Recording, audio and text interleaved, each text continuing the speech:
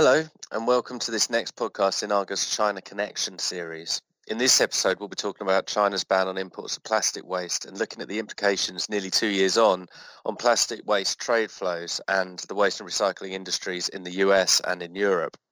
My name's Will Collins. I'm the Associate Editor responsible for Argus European Polymers coverage sitting in London. And for this international edition of the podcast, I'm joined via Skype by Michelle Klump, who edits the Argus Polymers report and in particular handles our Americas market coverage.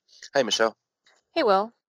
So in the summer of 2017, China's government filed a notice to the World Trade Organization saying that by the end of the year it would forbid the import of what it called foreign garbage from other countries. The decision was environmentally driven, particularly because of concerns that contaminants and hazardous elements in the waste were causing harm in China. The decision also says a lot about the image that China wants to present to the world from an environmental perspective. It has also experienced a rapid growth in its own plastic consumption, and based on the frequently reported statistic that 7 of the 10 worst plastic-polluted rivers in the world pass through China, has issues to tackle in handling its own waste.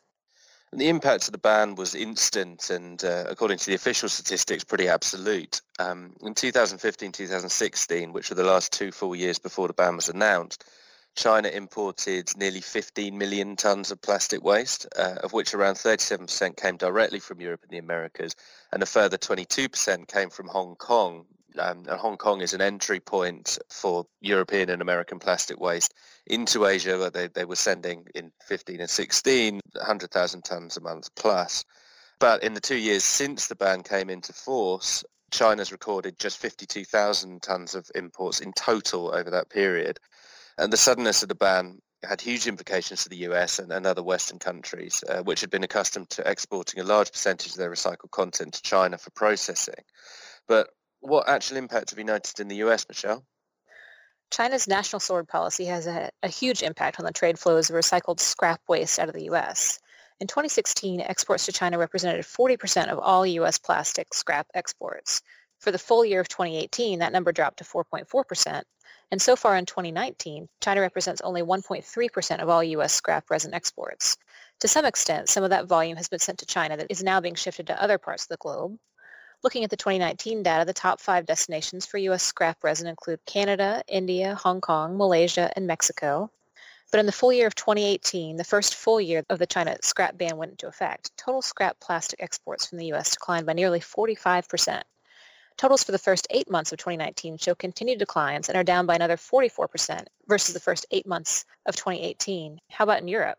Well, Europe's also increased exports of waste to other countries, mainly actually Turkey and Malaysia, but it's not been anywhere near enough to offset the loss of China as a destination for our scrap plastic.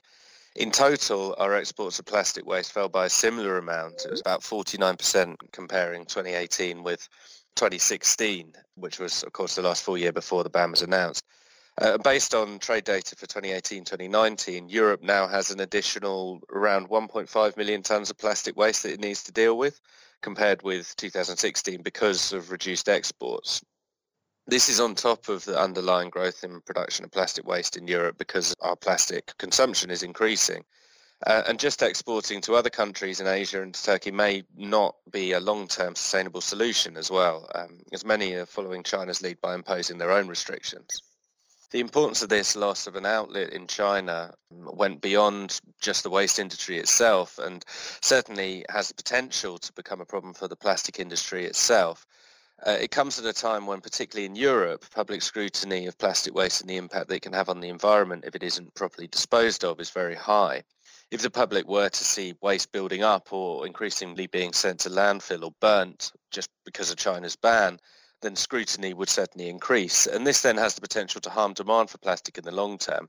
You're already seeing a number of brand owners and retailers pledging to cut back their use of plastic. Right. So recently both of us were at the K Fair in Dusseldorf. That fair shows the enormous scale and diversity of the plastic industry, more than 200,000 visitors over the period, and the extent to which it's interwoven into everyday life. Consumers may want to reject plastic, but there's often a lack of viable alternatives. Oh, no, sure. So the industry has time to act, but it certainly knows it's an issue that it can't ignore. You can see that from the huge number of the circular economy linked exhibits that were at the fair in Dusseldorf. The question is, how can we deal with the waste, particularly without the option to export to China? Right, and the U.S. was already not doing a great job of recycling. In 2015, the most recent year for which the EPA has collected data, U.S. plastics recycling rates were around 9.1%. PET had the highest rate at 18.4%, and that makes sense. Those are the easiest to recycle: plastic bottles, water bottles, things like that, followed by some of the polyethylenes. HDPE 10.3%, low-density linear low at 6.2%, polypropylene at a 0.9%, and polystyrene at 1.3%. New data has not yet been released, but some estimates suggest that the U.S. plastics recycling rate in 2018 could have fallen to as low as 4.4%, with expectations that it could fall further in 2019, particularly if, as you had mentioned earlier, other Asian countries that have still been accepting U.S. scrap material decide to follow China's lead. Yeah, and for Europe, we did recently get some new data showing the recycling statistics for 2018. And that actually showed that Europe has managed to slightly increase its recycling rates since 2016, despite the loss of China as an outlet. This data was surprising because it effectively means that the volume of plastic that's reported to have been sent for recycling domestically in the EU has actually increased by 45%, or nearly 2.5 million tonnes in just 2 years between 2016 and 2018. Yeah, so taking aside the statistics, what do you think this will mean for Europe's recycling industry? Well, it's not going to make anything easier for Europe. Anecdotally, China and other export markets are typically seen as an outlet for the difficult to recycle plastic waste, which can then be classified as having been recycled. And Europe's plastic recycling industry, like the global industry, is almost exclusively based on mechanical recycling. But this typically needs the waste to be sorted into homogeneous waste streams if it's going to produce high quality recyclates. Europe's implemented some pretty ambitious recycling targets, including to recycle 50% of plastic packaging waste by 2025, 55% by 2030, and with less of an outlet for the difficult to recycle waste, it's going to be even more imperative for Europe to enact plans to develop its industry and increase the recyclability of plastic products that are going onto the market in order to meet these targets. In a sense, the ban could drive development, as it means another waste stream that needs to be dealt with, but recent information from the EU, which is trying to drive uptake of recycled plastic to 10 million tonnes a year by 2025, significantly more than what we see at the moment, suggests that actually having the waste isn't the problem in itself. The problem is producing something of consistently high enough quality for the converting industry to actually use it. Right. Yeah, the issue is clearly how do we deal with the waste? I don't think the U.S. has managed quite as well as Europe. Although there's no concrete data from the government, you can see the pain being felt in the earnings reports of major solid waste service companies in the U.S. Just to highlight an example, U.S. Waste Management, one of the top 2 large solid waste service companies in the U.S., continues to see its recycling program as a major headwind for its profitability. In its most recent third quarter earnings report last month, the company said it blended average commodity price in the third quarter of 2019 had declined by 40% compared with 2018 and was down by 8% from the 10-year low reached in the second quarter. To be clear, those figures represent more than just plastic, but it gives you a feel for how such companies have been hit by having fewer markets to send recycled waste. In an effort to improve prices for the recycled material, U.S. Waste Management has instituted a plan to be more stringent about the materials that it will accept. That has resulted in a higher purity waste stream, which can command a better price, but it's leaving more content to be landfilled. The U.S. doesn't have the same recycling targets, but a number of individual companies have made their own pledges. The difficulty for them is getting the quality and consistency of material they need to hit those targets. Yeah, and one particular area where the China ban could be something of a blessing in disguise is chemical recycling. And this has received a lot of attention in Europe, where it's seen as a bit of a holy grail solution for turning difficult to recycle plastic waste into something that the converting industry can use without restrictions. At the moment, it's yet to be widely demonstrated on a large commercial scale in Europe, and particularly in the case of pyrolysis, which turns plastic waste back into an oil that can then be refined back into various polymers. There's questions about where a consistent high-volume stream of difficult to recycle waste would come from to actually feed a large-scale commercial plant. A lot of this would be likely to be taken out of the plastic waste streams that at the moment are being sent to incineration or to landfill.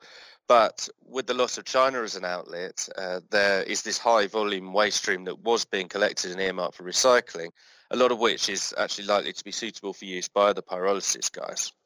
It's certainly true that this may help to drive investment in that area. The situation is similar in the U.S. with plenty of projects, but still a long way to go before they start to make a meaningful contribution to recycling stats. There are still some issues to overcome, but with focus and investment, the industry is confident it can do that. I think what this ban has done is show how fast China can act and the impact that its decisions can have on the rest of the world. The issue of plastic waste is global, whether talking about where the plastic is generated or where it ends up. Flows of plastic waste have moved to other countries, but there are limits. If the West wants to stop its recycling rates from falling and prevent more plastic waste going to landfill and incineration, it will need to change and adapt. This is a problem, but it can also create an opportunity, as necessity can be the mother of invention. And there's already a lot of focus on the issue of improving recycling, again, particularly at the moment in Europe.